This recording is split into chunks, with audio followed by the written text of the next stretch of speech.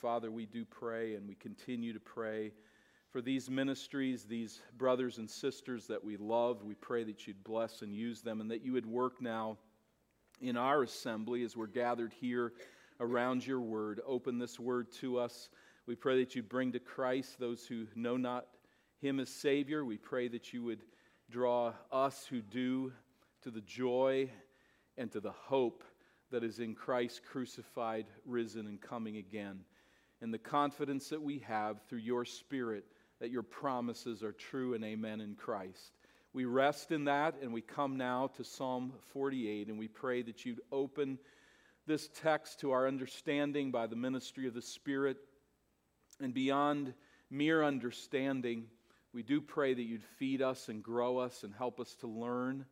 But Lord, beyond that, we pray that it would draw us close to you in love, in adoration, in praise for who you are and for all that you have prepared for your people. We trust you. We would put our confidence in you and pray now that you would feed our souls upon your eternal word. Through Christ we pray. Amen. In 1995, Eden Baptist Church met in 4 different locations. For much of that year, half of our possessions were in storage and the other half were in a rented office space. And as anybody could imagine, whether you were with us then or not, it was a very challenging year of ministry in our church's history. But such transient displacement of a church is normal for many persecuted believers throughout this world. In 2012, you sent me to India, where I trained several pastors from Myanmar that year for a couple of weeks. And one of those pastors revealed in the class how his church would find a place to rent. Their church was too large to meet in a home. They'd find a place to rent until they caught wind of the fact that the authorities were soon to show up, and they would pack up their few belongings and leave and never come back to that rented space again. They'd find another space in their dense city, and they would just continue to do this, moving from place to place. This transient displacement, this vagabond experience is challenging for churches. And I want to pause and just think of that for those churches in this world, that's their normal. Our 1995 is their life. And with reverence for them and thoughtfulness toward the persecuted church, we say, nonetheless, what a joy was ours these last 3 days to spearhead renovations of Richfield Bible Church's new facility. We did some heavy lifting, and we look forward to the full report here soon, but demolition and renovation and maintenance, that we trust it will all become a valuable staging ground for ministry in the years to come. Church buildings, as we know, are not necessary. Sometimes they prove positively detrimental to ministry. But a permanent building can serve as a vital base of operation for a local church. And let me emphasize that word, local. In a place, at a particular time, a staging ground. The church meets at that specific place. It launches ministry from an identifiable location. To some degree, no matter who we are, this is our world. We must be located. And we do so as a church from a particular place. So let's think of this for a moment as we think and rejoice in what the Lord has done. It is very conceivable, all things falling together, that just a little more than 3 years from launching that group of people to form Richfield Bible Church from this church, they may be able to secure a base of operation for the spread of the gospel and the display of God's glory, a place from which they can serve and minister. It's a tremendous blessing from God. But I'm going somewhere with all of this as we talk about location. We talk about a place of ministry, and that is to say this. Our small local churches are a faint and temporary reflection of the ultimate staging ground of God's glory on this planet. And I think of anyone who has read the Bible, is familiar at all with the Christian faith, if you would ask, where is ground zero? Where is the ultimate staging ground from which God displays His glory? If you had to locate it, where is it? Is it Richfield, Minnesota? Is it Burnsville, Minnesota? Is it Scotland or Rio de Janeiro? Is it Djibouti? We all know it's Jerusalem. Jerusalem is that place, as one has called it, the fulcrum on which the whole universe hinges. The place, the location from which God has chosen to magnify His glory. So for centuries, remember, centuries, God patiently led Israel to the site of Mount Moriah, where Jerusalem would become a city, but would become something much more than just a city. It became the staging ground where God chose to locate His glory and broadcast His fame, in one sense, for time and eternity. Rightly understood. So Jerusalem then stands, even to this day, as a symbol of the purposes of God as Savior of His people and as Judge of the universe. So as we come to Psalm 48 and we see these connections, we note first of all that the city embodies God's praise. The city embodies God's praise. We note in verses 1 through 3. Verse 1, great is the Lord and greatly to be praised in the city of our God, His holy mountain, beautiful in elevation, is the joy of all the earth. Mount Zion in the far north, the city of the great King. We have to be asleep not to see the emphasis on the city here, right? The city, the holy mountain at Mount Moriah, Mount Zion, the city of the great King. So it's at this location, it is on this stage that God is extolled for His greatness as the King of the universe. This city we note here is beautiful for elevation, the joy of all the earth. We went through this a bit last week. We'll strengthen those ties of understanding here today, but let me describe it just a little differently. In the setting of Jerusalem, just the way that it is there, you don't come upon it and go, this is a miraculous place. You don't see it that way. But when you stop and you think about the staging ground, it is ideally situated. Imagine a football stadium with the stands. Are they higher or lower than the field? There's no stands anywhere that I know of that are lower than the stadium, unless it's the Gophers basketball floor for a few people on the side. But imagine the stadium. It's the seats are surrounding the field. And now imagine that on that field is a very sizable stage that is lifted fairly high. So it has two effects. On the stage, there is a presentation of what is taking place there, yet around there is a cordoning off of the rest of the world by these hills that surround Jerusalem. So if we would picture it, we're even rightly positioned here to some degree, north and south. We picture it in our own building, these walls, or this room, these walls around this room, like the hills that surround Jerusalem. And this platform, in a very similar sense to the north, there is not much elevation. It's fairly flat. But on the front side, as the temple looks over, there's these two valleys that come on either side, pointing to the temple as it rises on this stage surrounded by the mountains around. It's a perfect staging ground. There's no view of the ocean that would take your thoughts away from the temple. It's just right there as a stadium with all the focus on Mount Moriah and that hill.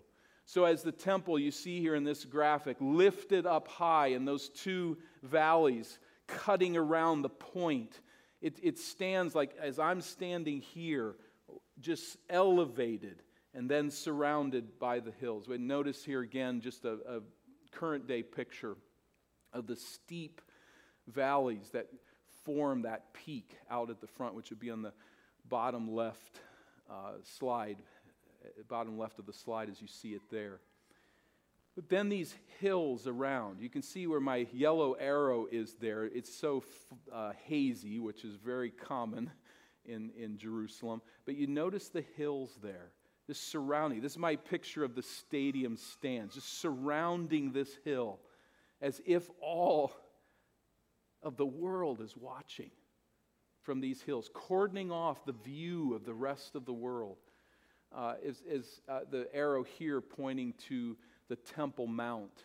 Pretty hard to see there, but the Temple Mount. But I'm going back much further and see how much higher elevation we are just from this picture. And then you see the hills around. Again, you don't walk into here and go, well, this is miraculous. No, it's just hills and valleys. But as you begin to put it together, as you begin to think about it, you see that it is a very unique staging ground. Spurgeon quotes J.L. Porter, who said this: "No human being could be disappointed who first saw Jerusalem from Olivet." That as you stand on the Mount of Olives, if you've been to Jerusalem, you'll remember that moment. They take you to the Mount of Olives, and you look down over the city, and you see this staging spot of the Temple Mount. Even today, it is a glorious vision, a glorious place in many ways. Now, this beautiful elevation is in the far north. That's a disputed meaning, whether it means north of Judea, the north end of Judea, or if it's speaking about the north approach, again, using this auditorium as an example, the flat, direct approach to the city where much of it was built up later. We're not certain what that means, but even more glorious than what we see in the city is what we hear. Verse 1. We hear the praises of God's people. We hear them praising the Lord greatly, exuberantly. Verse 3, we find that within her citadels, God has made himself known as a fortress. The citadels, the city's most defensible fortifications, which stand as a powerful symbol of protection against Israel's enemies. And yet the most glorious fortress in the fortress is God himself. It's not stone defenses, but it is the Lord who is the fortress of his people. The ultimate protection is the Lord himself. And I wonder, lest we skirt past that too quickly, I wonder, do you know God as your soul's protection and fortress? Do you know him? Do you relate to him? Does your soul respond to that and say, yes, that's who he is? Do you sing glad songs of praise to God as King of Kings, rejoicing in that truth? If not, it's very clear already from this psalm that the problem is not understanding. The psalm reveals this truth, that this is who God is, our fortress, whose name we sing with glad songs of joy. Your problem then is not that you're ignorant of this reality, but that you are not in God. You've not entered into that fortress of trust and hope. Whether willfully, or by way of self-deception, or by way of disinterest.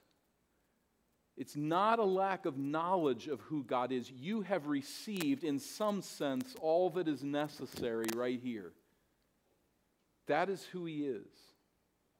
But where there is resistance, where there is no perception, where there is a blindness to this truth, you're not in a safe position. To stand against the King of the universe, to stand against Jerusalem, is greatly harmful. It is a position you want to leave and enter into the fortress and trust. For in the second stanza of the poem, we see that the city subdues God's enemies. There is, in some subtle sense here, already the understanding in the psalm that we're either with God as our fortress or we are fighting against God's fortress as our fortress. So one or the other, but now that is made explicit here as we come to verse 4. For behold, the kings assembled. They came on together. As soon as they saw it, they were astounded and they were in panic. They took to flight. Trembling took hold of them, their anguish as of a woman in labor. For behold, verse 4, the kings assembled and they came on together. The kings are not assembling, they're not coming on together toward Jerusalem to have afternoon tea in a cafe. They are coming on together as armies taking up positions, furiously storming the walls of Jerusalem in order to destroy her people, in order to destroy her king, the Lord Almighty. But as they rush upon Jerusalem, they are stopped in their tracks. Verses 5 and 6. They're astounded. They panic. They take flight. There is anguish that comes upon them that's equated with childbirth. These opponents of the king and fortress of his people storm the walls of Jerusalem with hostile rage. They're intent on killing, conquering, and plundering. But suddenly, just as fast as they rush upon the city, in raging fury, they turn to flee in terrified, gut-wrenching fear, as they're running as fast as their little feet will take them out of there. This terrorized retreat symbolically pictures the destiny of all who oppose God. There's a symbolism here. There is also a reality behind the symbolism.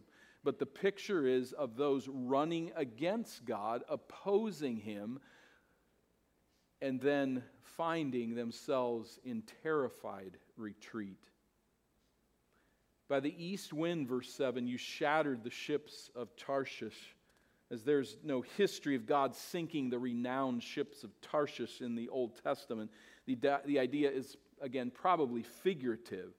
But God sinks His enemies like a violent east gale overturns the grandest ships and buries them in the depths of the sea. There's no ship that's a match for the fury of the sea, even to our own day. You can travel north this beautiful summer and see that there's 350 ships or so at the bottom of Lake Superior. The ships that man can build cannot withstand the fury of the storm. And it's a figurative sense here then that God will overturn His enemies. He will subdue them. They will run in fear. They will be sunk with no hope. And God's people then, in the face of this victory, rejoice. Verse 8, as we have heard, so have we seen in the city of the Lord of hosts, in the city of our God, which God will establish forever. There were moments in Israel's history where this subduing of enemies took place in specific ways. We see that with the Assyrian army as God takes out, perhaps in some sort of illness, plague or the like, 185,000 soldiers, and there's not even a fight. And I guarantee that anybody anywhere near who thought about attacking Jerusalem after that ran in fear.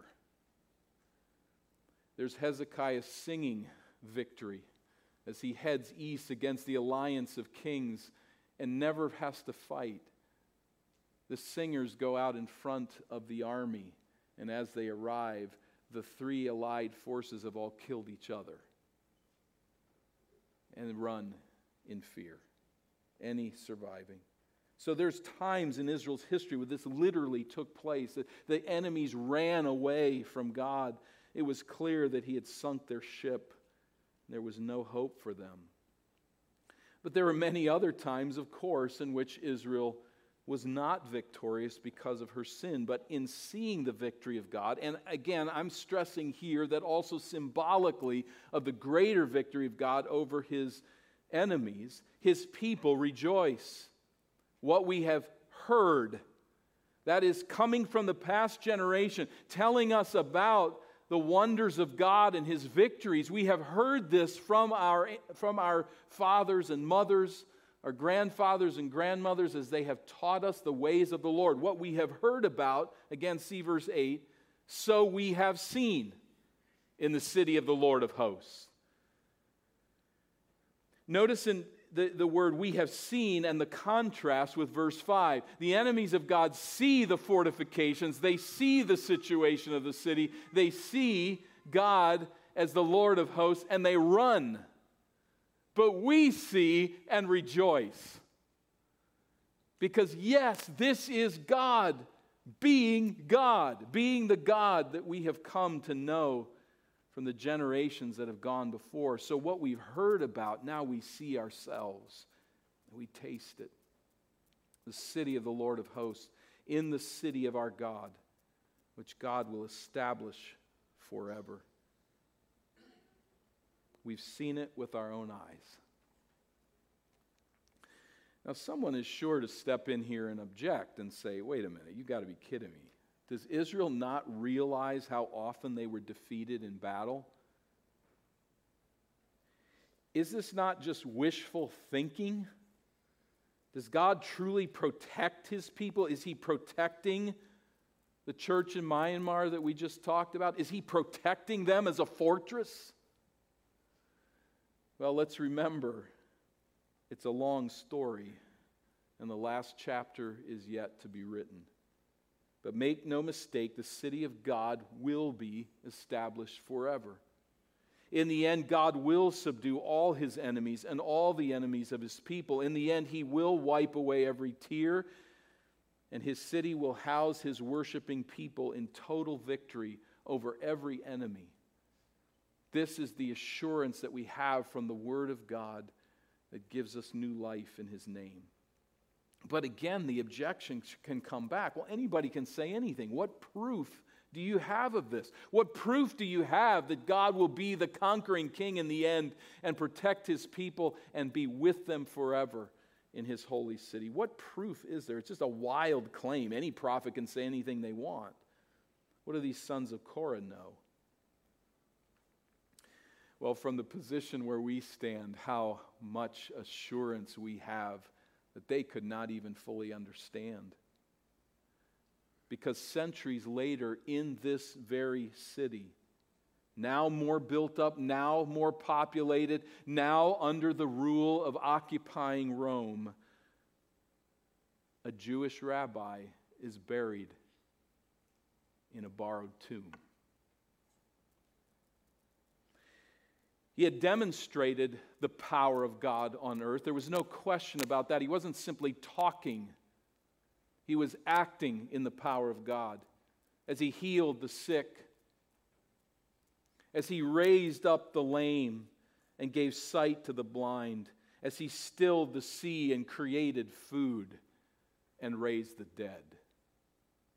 There was no question that He had come from God, but there was also no question now that He had been defeated.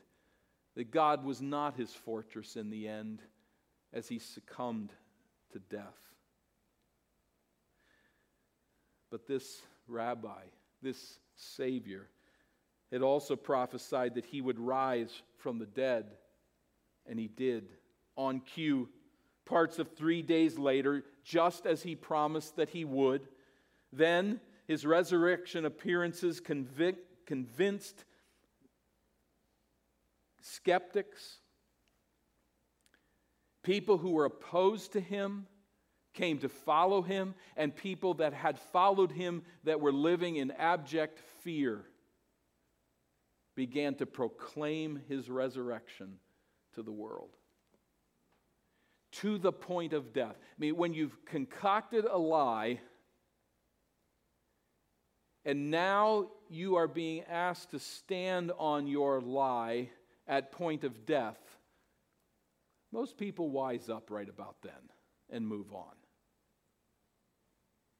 But His followers all stood to the death saying, He is risen.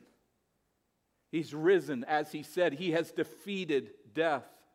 And it's in the resurrection of our Lord Jesus Christ from the tomb that God puts Satan and rebellious sinners and death itself on notice. He is the King of kings and Lord of lords. There is no power in this universe, on this planet, or anywhere else in heaven or hell that can stand against the purposes of God. He will win the fight against death, disease, and sin. He's the conquering king, and his city will be established forever. And the resurrection of Jesus Christ, literally, bodily, from the tomb, is the witness that what he says will be. In verses 9 through 14, we witness then a third description of the city from the standpoint of various locations around the city that broadcasts God's worth. Verse 9. We have thought on your steadfast love, O God, in the midst of your temple. In the midst of the temple, the image shifts now from the battle to meditation.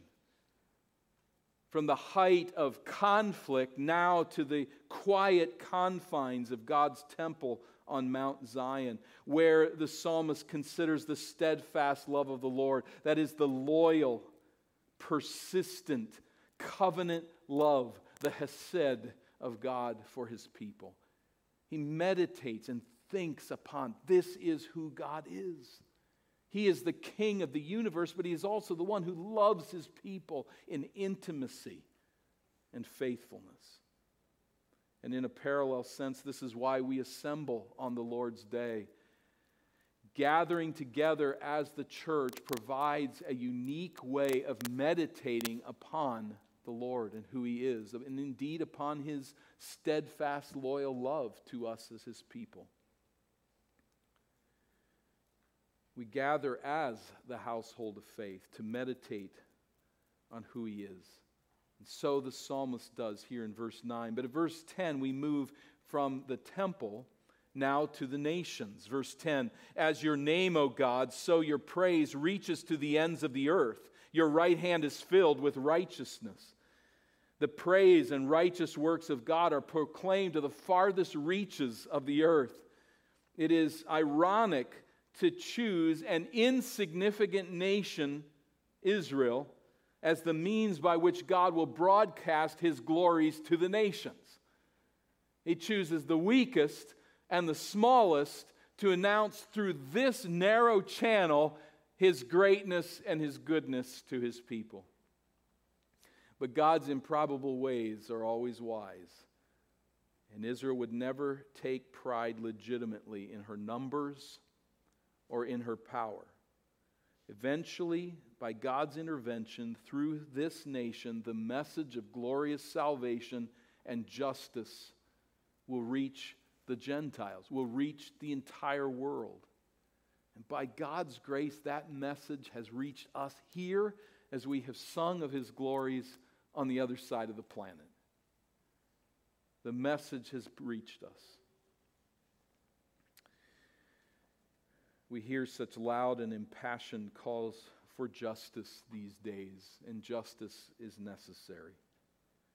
But may we as Christ's followers not lose sight of the final justice that was purchased by the Son of all righteousness, who unites then Jew and Gentile, slave and free, rich and poor, people of every ethnicity in his body, the church. United through the reconciling work of Christ. The ultimate righteous justice this world is so desperate to find is in the right hand of Jesus Christ. And it is free. It has been purchased. It is there for all to receive. From the temple to the nations.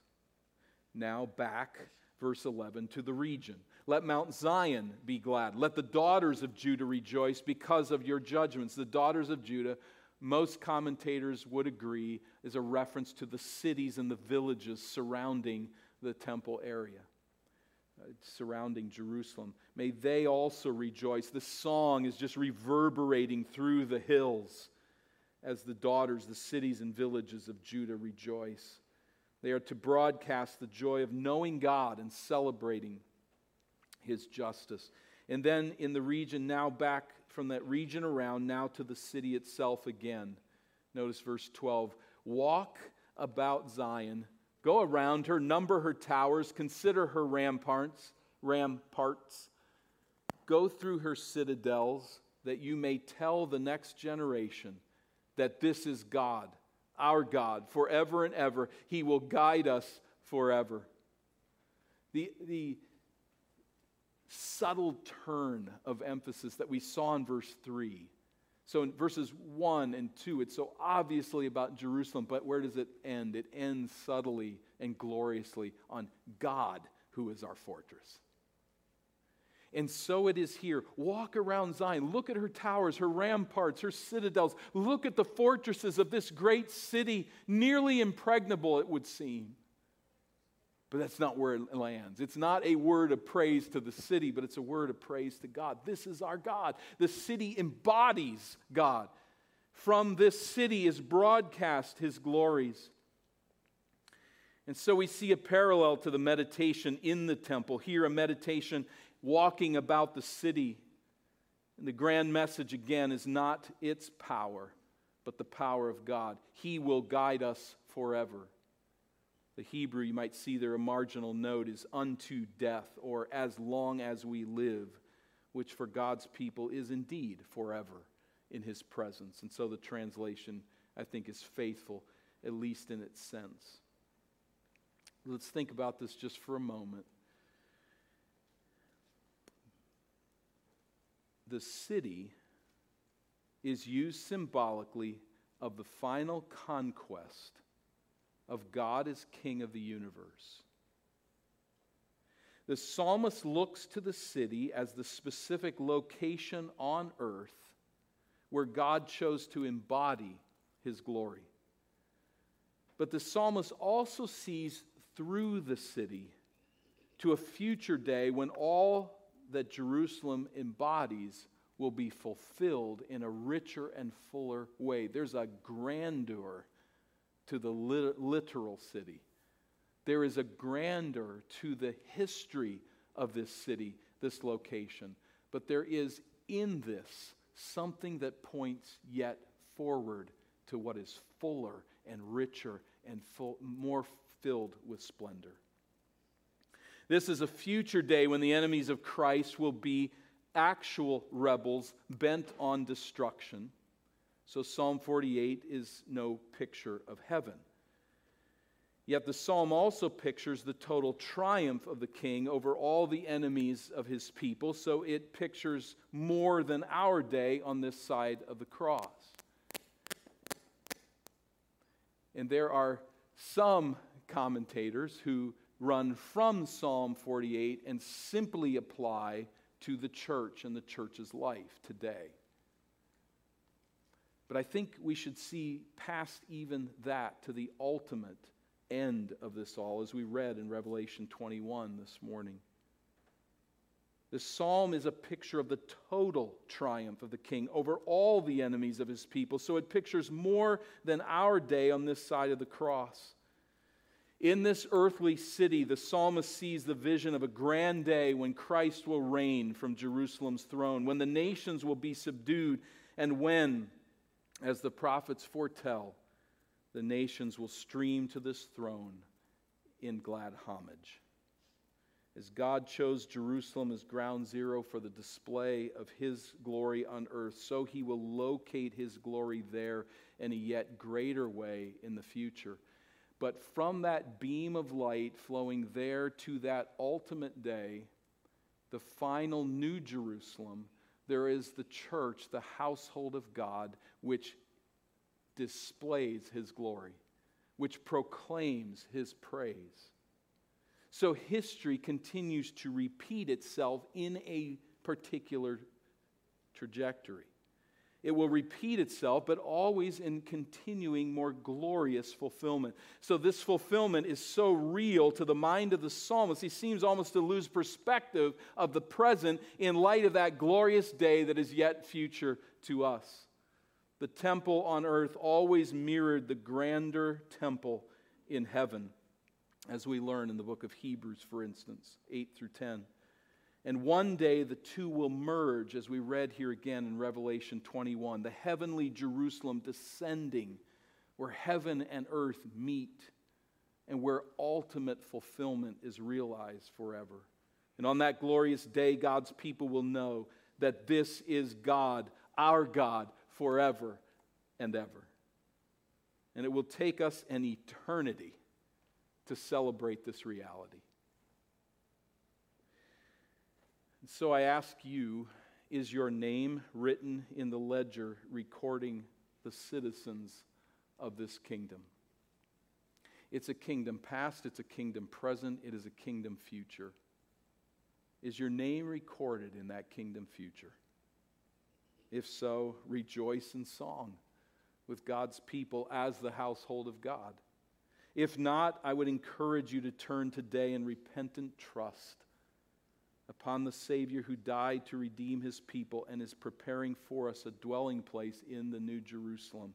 Call upon him for salvation in obedient faith, for today is the day of salvation.